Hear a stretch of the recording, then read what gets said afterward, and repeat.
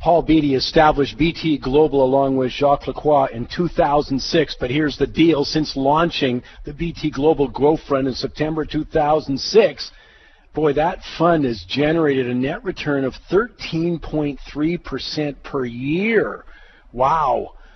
By the way, that's getting close to about 250% more than the TSX index over that time, way more than the S&P 500. He joins me right now on the line.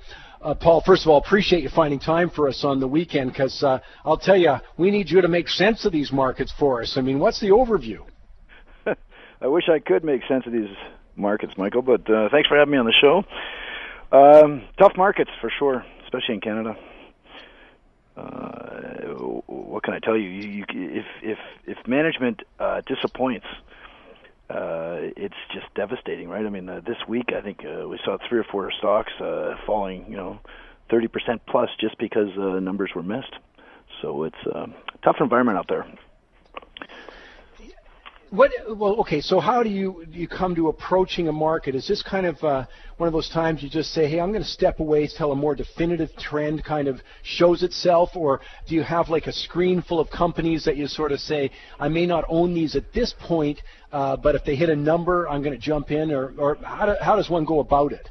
Well, I mean, listen, we run our investment policy based on cash flow, so we invest in companies that trade at low cash flow multiples, and frankly, stocks are much cheaper than they were here in Canada even 4 months ago. There are a number. I mean, you can look at the indices; they go down, 10%, but frankly, some stocks are down 40, 50, 60%, and that's what we spend all our time looking at. And some of these things are ridiculously inexpensive. So we're buyers.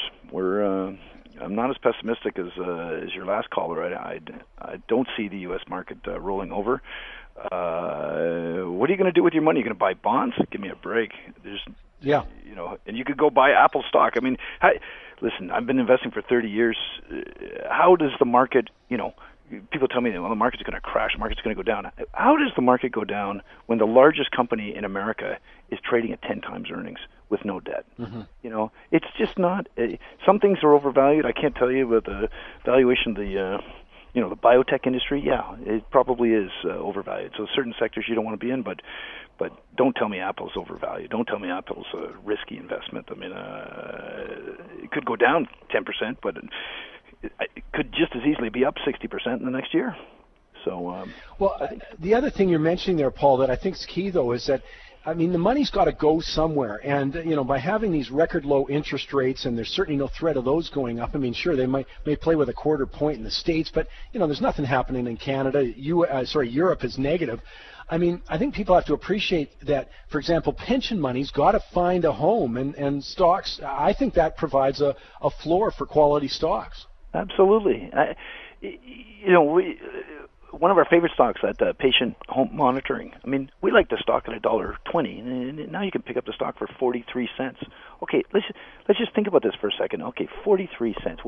They have 330 million shares outstanding. That's probably the problem, right? They have a lot of shares outstanding. So, I think you pointed out that oil prices going down has an effect on the entire Canadian stock market. It does. Yeah. People's portfolios aren't doing well at a high energy, component, and so they sell lots of other stocks for various reasons. Anyway, the stock gets down to 43 cents. So 330 million shares, you do the math, that's $120 million. Okay. Now they got 23 US million in cash. It's $30 million.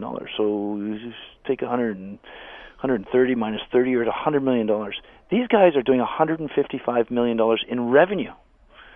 Okay, so what's the margin going to be? We don't have the answer to that just yet. That's why the markets, some people are nervous that maybe these guys aren't profitable and stuff. Met with the CEO just 2 weeks ago. They came up to Montreal. Business is very good, right? They take care of older, unhealthy people in America.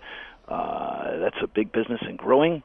They do have a very nice margin. We just don't know exactly how high it is. But at these levels, 20% margin, the stock's cheap, and we think the margin is going to be up around 30 and even higher. And by the way, the CEO owns $40 million worth of stock at $1.40 a share. Stock's at 43 cents. I really don't care what the stock market's going to do. I'm buying the stock because I think the thing's going up. It's probably a year from now it'll be up 200%. So stocks are cheap. But your attitude is what's important. I want people to hear is that first of all, people always have to distinguish: are you short term or long term? You know what I mean? Like, the stock market can go down for 3 weeks. That's not what you're looking at. If it's developing great values. But I also love the theme that you're saying. You look at cash flow in this world. And, people have to have sort of a formula for selecting positions they're going to take. And, there's a good example. And the other thing about, I personally love businesses that are taking advantage of an aging population. And, if there's one growth market I know, it's old people getting sick. So, that's a pretty easy bet.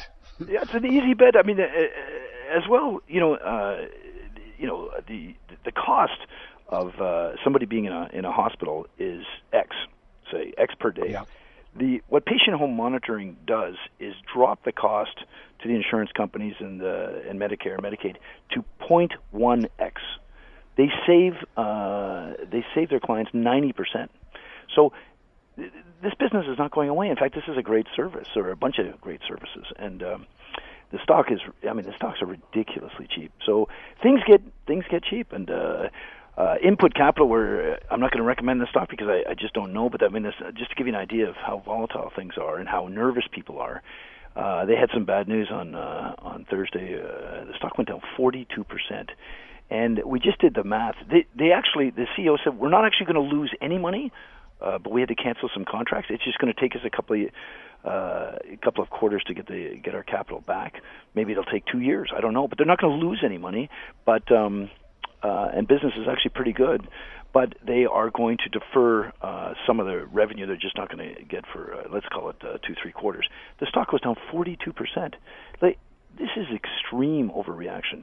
So I think that shows you that people are nervous and people don't want any bad news at all. But I think that's actually bullish for the market. I mean, it's not like there are a bunch of people saying we've made a fortune in the stock market and everything's overpriced and there's not a lot of bullishness. So I say markets go higher, and especially since what are you going to get in the bond market? I mean, come on. Yeah. You want to make, do you want to make returns or do you not want to make returns, right? And if you're going to sit in Canadian, let's talk about the Canadian bond market. I mean, I think Mr. Trudeau's going to have a problem. He's going to inherit a weaker economy than he would like, and I think, as you said, I think the deficit's going to be higher than in the past, the last 5-6 years. But I think, in fact, people are going to ask for capital gain. They're going to realize capital losses. They're going to ask for their money back from Ottawa. I think the deficit's going to be much higher than expected. And so I think the Canadian dollar is probably still going to trend lower. So why are you buying Canadian yielding product at 2, 3, 4, 5% when the currency is going down at least another 5, 6, 7, 8%. So what you do is you take your money and you buy companies that are, all about America, all about the U.S. And I think that's going to be a much better return. I love that theme that you're mentioning there, because I really think that people we've been so dense to the currency, I think generally though. I still can't believe that Canadians aren't sitting around furious. I mean, their buying power has been lopped by 30%. Like in Vancouver out there, they're complaining about, the cost of high-priced single detached homes, and they forget that if you're an American buying that single detached home, you're pretty probably broke even in the last year and a half or something because of the currency decline. We've put all those assets on sale. So why not a Canadian company who's getting the other side of that coin, getting the benefit of the U.S. dollar? Exactly. I mean, we also met with the management of one of my favorite companies. I think I mentioned them before, Terra Firma. TII is the symbol. So we met with Dov Mary, who was came through town a couple of weeks ago. He had one amazing. So they're focused on the U.S., right? And so they finance developers of real estate, mostly residential, and business is good. Housing, new housing in the U.S. is coming back, and the trend is not going away. I think it's a terrific investment. I think the stock is ridiculously cheap, and so we like it. But anyway, this is one stat he told me about, is that the all-in cost of building down in Texas, all in. Okay, so that means land acquisition costs, including the sewers, hydro, all this stuff to put up a nice house, not a high-end house, but a nice house, is about $100 a foot. $100 a foot. He said to do the same thing in Toronto today is you have to start at 400 plus. Now, how does that work? I think there's just going to be more homes built in the U.S. The companies are going to Texas because the cost of living is ridiculously cheaper, right? I mean, and think about that. So a 3,000 square foot house, 2-car garage, the whole thing, nice house, it's going to cost you $300,000. Let's call it $350,000. That's not expensive. What can you get in Toronto for $350,000? You can't get much in Montreal and Vancouver. I don't even want to talk about. So I think there's tremendous opportunity in the U.S. housing space. I think the forest product stocks are going to benefit from that as well. I don't think this trend is stopping. If anything, it's accelerating. So I'm talking with. Sorry, Paul. We got to take a break here and let people know I'm talking with Paul Beatty, BT Capital. The BT Global Growth Fund has averaged 13.3%. Wow, since its inception nearly 10 years ago. More with Paul Beatty when we come back across the Chorus Radio Network. Wait till you hear my shocking stat. I love it. We've got a goofy award for you. Victor Dare live from the trading desk. Ozzie Jurek on owning U.S. real estate. Hey, I got a big don't for you on that one, so that's why we're bringing Ozzie, asking him to talk about it. Right now, very pleased to have with me Paul Beatty, BT Global Growth Fund, 5-star rating. Hey, Paul, just before the break, you just happened to be mentioning Terra Firma and their work in Texas. The other thing I love about Texas is there's no state income tax, and they also have some legislation to really prevent one, basically, from coming in. Amazing, huh? I think that the big companies big companies are moving there, right? Google, Apple, all these tech companies are moving because, employees can have a good standard of living for much cheaper prices. It's not going to stop. Yeah, I love that no state income tax, as you can tell. Let me come back to a couple other things. We're in this, and it's just explain how you would think about this. Okay, so we've got this huge drop in energy. We've had this big drop in, I was looking at the consolidated miners or something, down 62%, that kind of stuff. Obviously, that starts twinging people to say, hey, should I be bargain hunting? How would you approach those kinds of sectors? Or if I just threw out a stock, you say, okay, I'd have to look at X, Y, and Z before I thought that was on. Well, I think it's all about cash flow. And, of course, the problem in the resource space is you've got to answer the first question, what's going to happen to the commodity price to figure out the cash flow. And I think it is very difficult to find anybody with conviction can tell you where energy prices are going, or frankly where copper prices are going. I can tell you the equities are not expensive. I mean, of course they've come down quite a bit. I mean, especially in the base metal stocks, it's been very, very tough. But if copper keeps going down, these stocks are going down, right? So our problem is we can't answer that first question, and we can't find anybody to answer that first question. So we're struggling to be able to figure out the cash flow, and so we don't have big positions in that space. And but one thing's for sure, it could go lower, but it's not going to go lower forever, right? I mean, we're not going to have 3 years of negative energy commodity prices. I don't think so. I think 2016 is probably going to. The first half's probably still going to be a little bit tough in energy space, but I would be surprised if energy prices aren't higher by the end of the year. And these equities, if you believe that, then these equities are going to have a terrific run at one point. Do you pay attention to that stuff? Like, there's so much we're always talking about on this show. What's the market looking at? What are traders trading? And it comes back to central bank policy, Fed policy. This nonstop debate about when they're going to raise interest rates in the U.S. Do you care about that? I mean, when you're approaching your investments. No, I mean, I listen to Don Cox every week, and I think he said it beautifully a couple of weeks back. He said, just ignore the discussion. I mean, like they may well raise rates in the U.S. Quarter point. They may do it. They will do it. But who cares? What does that have to do with your investors trying to make 5, 6, 7% a year with their capital. So he said basically just ignore it. And by the way, it's been talked about so much that it's all placed in. I mean, frankly, I like that idea. It's been beaten to death. It certainly has been. I mean, so I think I don't know. We don't spend a lot of time on it, frankly. We spend our time, looking for those cash flow multiple stocks. I mean, I was with a fellow, met the CEO of a company. He's building a mine down in Colombia. Okay, he's building it right now, and the market cap of his company is $50 million. I'm like, that's great. How much money do you need to build a mine? He goes, no, we already have the money. We're financed. It's all done, taken care of. Mm-hmm. It's about $120 million market cap or something like this. I said, well, how long is it going to take you? He said, well, we'll be up and running by September 2016.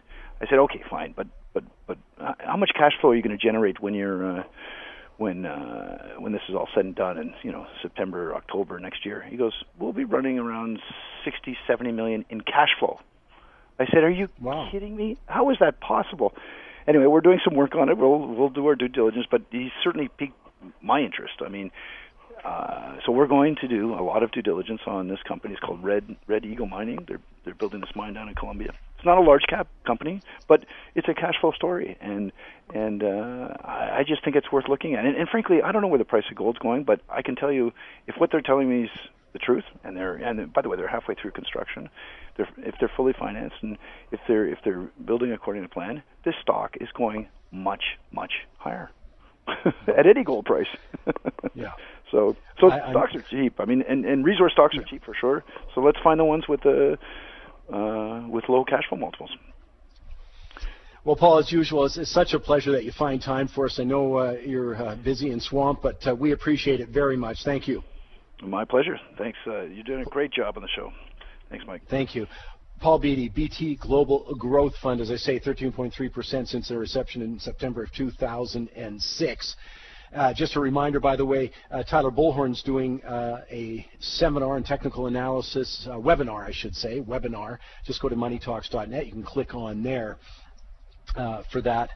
And also, again, the last day for the early bird ticket for the World Outlook Conference, the last day for the early birds ticket. And I might add, of course, it sold out last year, and I'm very pleased about that. I expect it to do the same this year. And just a reminder, by the way, BT Global Growth, all you have to do is go to btglobal.ca, btglobal.ca. That's where you'll find it. I love it with Paul, though. Throws a lot of stuff at us, great stuff, and you hear how someone who manages money thinks about it. Well, if you want to re-listen to that, get someone else to listen to it, well, it's simple. Go to moneytalks.net.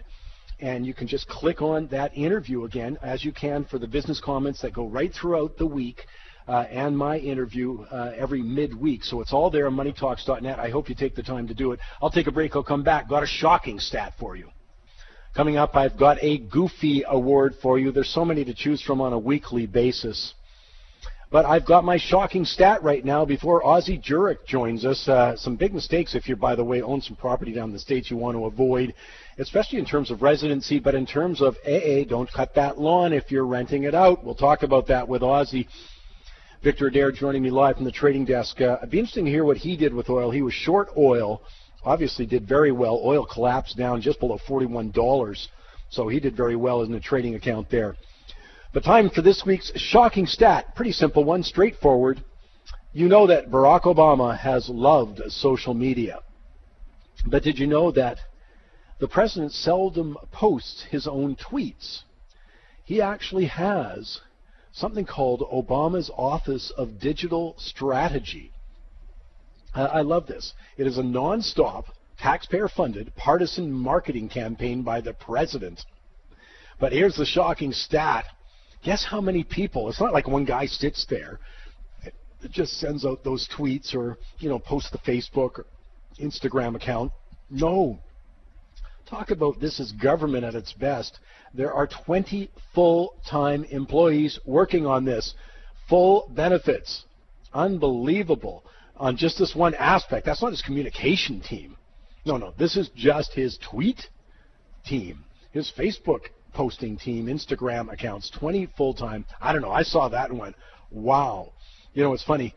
Interesting here, Washington Post is critical that he thinks that they think that government by social media is going to cheapen the power of the presidency because, hashtag activism compared to serious policy making, it just enhances the superficiality of decision makers.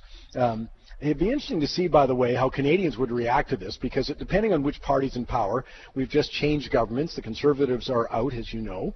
Of course you know.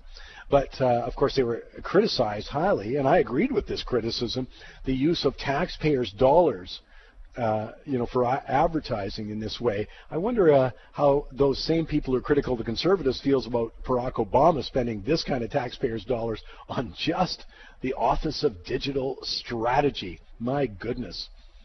That's my shocking stat of the week. Who says that government's in austerity anywhere? I don't see it, at least if you're counting spending increases. They're reducing the rate of growth in some areas, but boy, everybody's still spending a little bit more. I'll take a break. I'll come back. Ozzie Jurek, looking forward to this. Hey, U.S. real estate, you got some stuff to know right here on the Chorus Radio Network. I was just sitting here during the break thinking, if you really do want solutions to problems, we need to change the conversation. You have to notice that, for example, the war on poverty in the States started 50 years ago, and it's worse now than when it began. You look at certain populations, look at our own native reserves, not all of them, but some of them. I'm looking at Ontario, Northern Ontario, Quebec in some areas. I mean, come on, it's abysmal. The only way to change this stuff is to change the conversation, to raise the level of it. That's why I invite you to go to MoneyTalks.net. I'm not looking for people to agree with me. I don't really care. I'm just looking to change the conversation, not all day political spin. And I know that doesn't please some people, but I'll tell you, go to MoneyTalks.net. You can re-listen to what you just heard with Paul Beattie. But I'd also invite you to go to the Daily Business comment there. And there's just so much to talk about in these days. Ozzie Jurek joins me on the line right now. Ozzie, let's talk a little bit about the U.S. I just want to clarify, a couple of weeks ago we were talking about a rolling 12-month period. Let's, again, people shouldn't be, if this is going to apply to you, you better go get the help. We're just going to give it to you here. You don't have to memorize it, though. There is a rolling provision, but it doesn't apply to an annual visit. Yeah, that's it. We talked about it a couple of weeks ago, and I think I might have said that it applies to a rolling 12-month period, the 183 days that you can stay a year. It's 183 days in a calendar year. So if you only go this once, it's 183 years. But the IRS also looks at snowbirds that stay every year, and they have a definite ruling that says if you have a rolling calculation qualifying rate over a 3-year period, then the substantial presence test applies. And that's kind of complicated. And what I've done is, for the listeners, I put it on our website with the relevant website to the IRS. But essentially, they calculate each day in the U.S. in the current calendar year as 1 day, then each day in the prior year as only a third of a day, and the year before that a sixth of 1 day. So they use an example. If you stayed 120 days for each year for the last 3 years, you would have had 180 days. That's fine. But if in the third year or any one of those days you had 10 extra days, you would be offside and you could be considered the resident alien. So complicated calculation, and for those of us that spend a lot of time in the U.S., it really behooves us to have a proper tax accountant and a proper tax lawyer and to check it all out. Well, and one of the reasons is that what brought this up is that they've got that tighter tracking of Canadian citizens. They got it for U.S. We're not concerned about that. But Canadian citizens visiting the U.S., they've got a better tracking system now. So it does come into play, if you're a snowbird. And again, just, go to Aussie's site and you get the idea there. Consult, if it's going to be appropriate. If you're in that kind of ballpark, then go talk to a tax, lawyer in that way. But here's the other thing. A lot of people, as you know, Ozzie, great advice that you've been giving since 2011 is go out and buy that U.S. real estate. You're going to get a currency play, which has obviously come true, but also you were buying, 2011, 12, you're looking for hot deals. But there's a lot of stuff around that I still want to come forward. And, you just can't go there and start renting.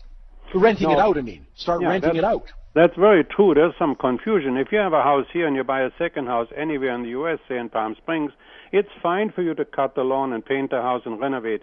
But the moment you rent it out, you're now in business. You're not allowed to collect the rent yourself. you're not allowed to cut the lawn or paint or any renovations. And if you do, you're off-site. So you have to hire a property manager. That's very important. There's a whole bunch of other things you should really research quite well. I mean, how do you hold the property? Is it in your own limited corporation, your own current company in Canada, or do you set up a U.S. company? For instance, the LLC, what they call down there, Limited Liability Corporation, doesn't apply to the Canada U.S. tax treaty, so it's not recognized. You'll have double taxation. If you buy in Florida, you're going to have double taxes on property, and more importantly, you can't get hurricane insurance. And there's quite a few other things that you should really study. Yeah, that's my point, is that, different states have different kind of registration system, trust deeds, all of that kind of stuff. So, I mean, again, my big thing is I don't want people in trouble. The last thing you want is to get on the radar of the IRS. I think they're the most aggressive sort of revenue agency that I know of in the Western world. So don't think because you're Canadian you kind of escape that stuff if you do it the wrong way. Exactly. America is the land of opportunity. Everybody can become a taxpayer, Yeah, exactly. Well, the other one I always loved that you mentioned, by the way, at your seminar, was you're always saying, hey, look, don't buy too cheap. Cheap ain't the right thing because you're going to end up collecting your rent with a gun. Yeah, exactly. I mean, particularly Detroit is a favorite of people. Oh, there's a $17,000 house I can buy. But then in many areas, and just like in Canada, there's some good and bad areas. Buy for yourself and for your investors or your family. Buy in a B+, B- area, say a Coquitlam or a Richmond or a Burnaby, that are close to town. Don't go way out or into what I call Needleville. There's some places in the U.S. I don't want to get out of the car, and much like we sometimes may have here. So make sure that you do that. And finally, if you buy a condo, make sure your strata corporation is not underwater and owes a lot of money that you inherit. The bottom line is this, though. If you're going to buy a property and you have some idea you're going to rent it out, that should be a big red light. Go get some expert help on that because, again, just telling people, you're naive if you think that you can run afoul of the IRS. Even if you think, I've got a place and I'm just renting to Canadians, be very careful. You are running a risk there. That's my big message. Ozzy, what about some hot property? Yeah, we're looking at Nanaimo this week. We found the lowest priced property is the single-family home at $109,000, a Nanaimo condo, which looks actually kind of nice, at $65,000, and a building lot you can build on $79,900. Great deals in what I consider to be a lovely town in the Vancouver Island. So as usual, and by the way, so you can go there if you want to check out more about that U.S. residency, go to Jurok.com, but as always, you can just go there and click on the hot property button. And speaking of that, Ozzy is going to be hosting at the World Outlook Conference, this is brand new for us, it's the big afternoon of real estate, on the Friday afternoon, the conference is, that's January 29th, it runs the 30th, the World Outlook Conference, and Ozzy's going to be hosting that. He's also going to be speaking at that. It's going to be a great event. We've never done that, and I'm really very pleased about it this year. So again, last day for early bird tickets at the World Outlook Conference are today. Ozzy, thanks for taking the time. Have a terrific weekend. And the same to you and your listeners. I'll take a break. I'll come back. Hey, Victor Adair's live from the trading desk. I got a feeling he's got a big smile on his face. I want to find out what he did with his oil. Plus, I've got a Goofy Award. Stay with us. Just a reminder, at the end of the show, Tyler Bullhorn is going to be doing his webinar. All you have to do is go to MoneyTalks.net, click on the first 500 people, absolutely free, but that's only room for 500. So it'll be very instructive and I think valuable for you. So just go to MoneyTalks.net for that. Just click on the Stock Scores webinar. Victor Adair joins me right now. He's live from the trading desk. Hey, Vic, I just want to cut everything else out. I got to know what you did with your oil position because you were short oil. In other words, you were playing oil to come down. Your grin must have got bigger every day last week. Mike, I was on the right side of the market. I can't say that I was grinning about it in particular, but we had oil take a slide here, 8 consecutive trading days in a row. We came off about $8 in that period of time, or 16%. The thing that caught my eye about oil, though, was I saw that what I call the global crude supply glut story was on the front page of the Financial Times about Thursday. And in the true Donald Cox tradition, Don said this so much, you want to buy something when it's on page 16 and sell it when it's on the front page. I just thought that the story was just overdone, so I liquidated my short positions in crude oil on Thursday and Friday. I'm out of the market entirely. I've been short crude on and off for well over a year. Now, I have to make this point, though. I covered my short positions, but I would not be a buyer. Yeah, but your point's a great one there. First of all, it's a trading position. You watch the market really react. And, I mean, anybody who was worried about oil should have sold by now, if you know what I mean. As you say, as it makes its way to the front page, there's no new news coming out about it to force it further, at least in a probability sense. That doesn't mean you don't think overall it won't go down further, but in this time frame, you're out. What about your gold? Because, I mean, at some point I got to get you smiling, because that was down $100 in I think 8 days. Yeah, I also covered my short positions in gold late this week, and here's the reasoning. I mean, I had a reason to be short gold. We don't need to go all that, although you could quite simply say is because I was bullish the U.S. dollar. But the gold market fell over $100 in 8 days, following the announcement by the European Central Bank back in the middle of October that they were going to have an easier policy. What that did was cause the U.S. dollar to have a big rally. I keep saying commodities and commodity currencies are just the other side of the U.S. dollar. If the U.S. dollar is going up, the other stuff's going down. Of course, it's not just that simple, but that's part of it. We had gold make its lowest weekly close here in 5.5, 6 years just on Friday. Again, I'm out of my short positions on gold, but I would not be a buyer of this market. Yeah, and as you say, you're coming back to the theme that I'm very proud that we have had on this show since the fall of 2012, which was you got to own U.S. dollars. It's going to, I mean, again, I know it's not that simple on a trading basis, but broadly speaking, you want to be in that U.S. dollar side of things and not the Canadian, and obviously that's worked out exceptionally well, and I'm still of the mind that there's more to come on that one. Yeah, well, with my long-term currency hedge that I've had on for years here, I remain long the U.S. dollar, or I'm short the Canadian dollar for a significant chunk of my net worth. But on my short-term trading, just to go along with gold and crude, as we just talked about, I've been short Canada. I covered my short Canada positions this week, and here's why. Canada wasn't falling down, even though the crude market was really taking the skids. All across the commodity market, prices are getting clobbered. The Bloomberg Commodity Index now down at 16-year lows. Copper down by half of where it was in 2011. And yet Canada wasn't going down. And I'm looking at that and I think, Canada should be going down. Okay, so one of the old adages is if you got a market that's getting hammered with bad news and it's not going down, you should cover your shorts. So I'm out of my short Canada. Mike, I'm out of everything. I mean, I feel like an orphan here. I've got nothing on. Well, that's good news because you can go enjoy the rest of the weekend, Vic. Thanks for taking the time. Thanks, Mike. Good to talk to you.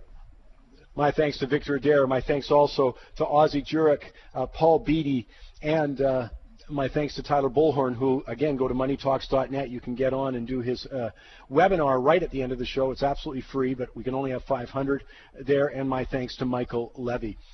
Money Talks is brought to you by Solera Club. Solera Club is a technology-based investment. It is royalty-based, though. That means you get paid first, and there's no fees attached. For more information, go to soleraclub.com. Time now for this week's Goofy Award. Politicization of the public sector is bad news for all Canadians. Nonpartisanship, I think, is a fundamental to the way that Canada's public sector is supposed to work. What's clear is when someone goes to work, and that's clear, by the way, what's clear when someone goes to work for the government is that they're employed by the Crown, not the specific party in power. It's essential for the full functioning of the government, regardless of whether Parliament's sitting. And if some people in the public sector don't like it, I'm thinking of employees like Environment Canada scientist Tony Turner. Remember, he posted that Andy Harper video on YouTube. I thought that was outrageous. He should go work somewhere else because we are not the United States, where incoming administrations appoint the upper echelons of the public service. And look at the mess that's caused, by the way. Payoffs for political favors, scandals at the IRS, and the Justice Department. No, we're Canadians. We have our system, and our system thrives on a nonpartisan public sector. I mentioned this a couple of weeks ago. I thought when the Canadian Media Guild, that's a union representing 6,000 journalists, including reporters from the CBC, Canadian Press, when they officially registered as a third party to oppose the Conservatives, I thought that was way over the line, especially given the Liberals promised to spend another $125 million on the CBC. All of that brings to this. Maclean's Michael Pitro accurately described a fan fest befitting Taylor Swift when Mr. Trudeau entered the facilities of what used to be called Foreign Affairs, now the Department of Global Affairs. I mean, he got that sort of rock star welcome. Well, that's not Mr. Trudeau's fault, by the way, but I thought it was totally inappropriate. And it was, for the public sector servants in attendance, they failed to live up to the professional standards outlined in their employment agreement. And I think in doing so, they and others showed a marked disrespect for the public they're supposed to serve instead of what they did, which was indulge their own political interests. I'll tell you, I think it does huge damage to the credibility of the public sector when that happens. Just a reminder, that's why they get my Goofy Award, by the way. I think I sort of stumbled through that, but I think you get the idea. Just a reminder, last day for the World Outlook Conference, early bird special. You get all the bonuses, of course, with the VIP ticket, all that stuff. Last year it sold out, but yeah, we want you to come. Simple as that. We hope we sell out again. We don't see any reason not to, though. I mean, the kind of advice you've been getting there for the last 3 years, 4 years, 5 years, 6 years, has been unbelievable.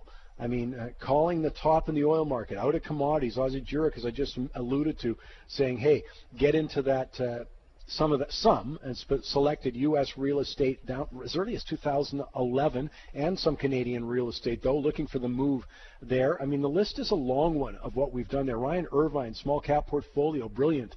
All of that. Hey, I hope you come to the World Outlook Conference. Get the early bird price today. Don't procrastinate. MoneyTalks.net. That's all the time I have. I hope you also go to MoneyTalks.net and listen to the Daily Business Comment and review anything you wanted to listen to again. Great stuff. Paul Beattie today. My thanks for listening.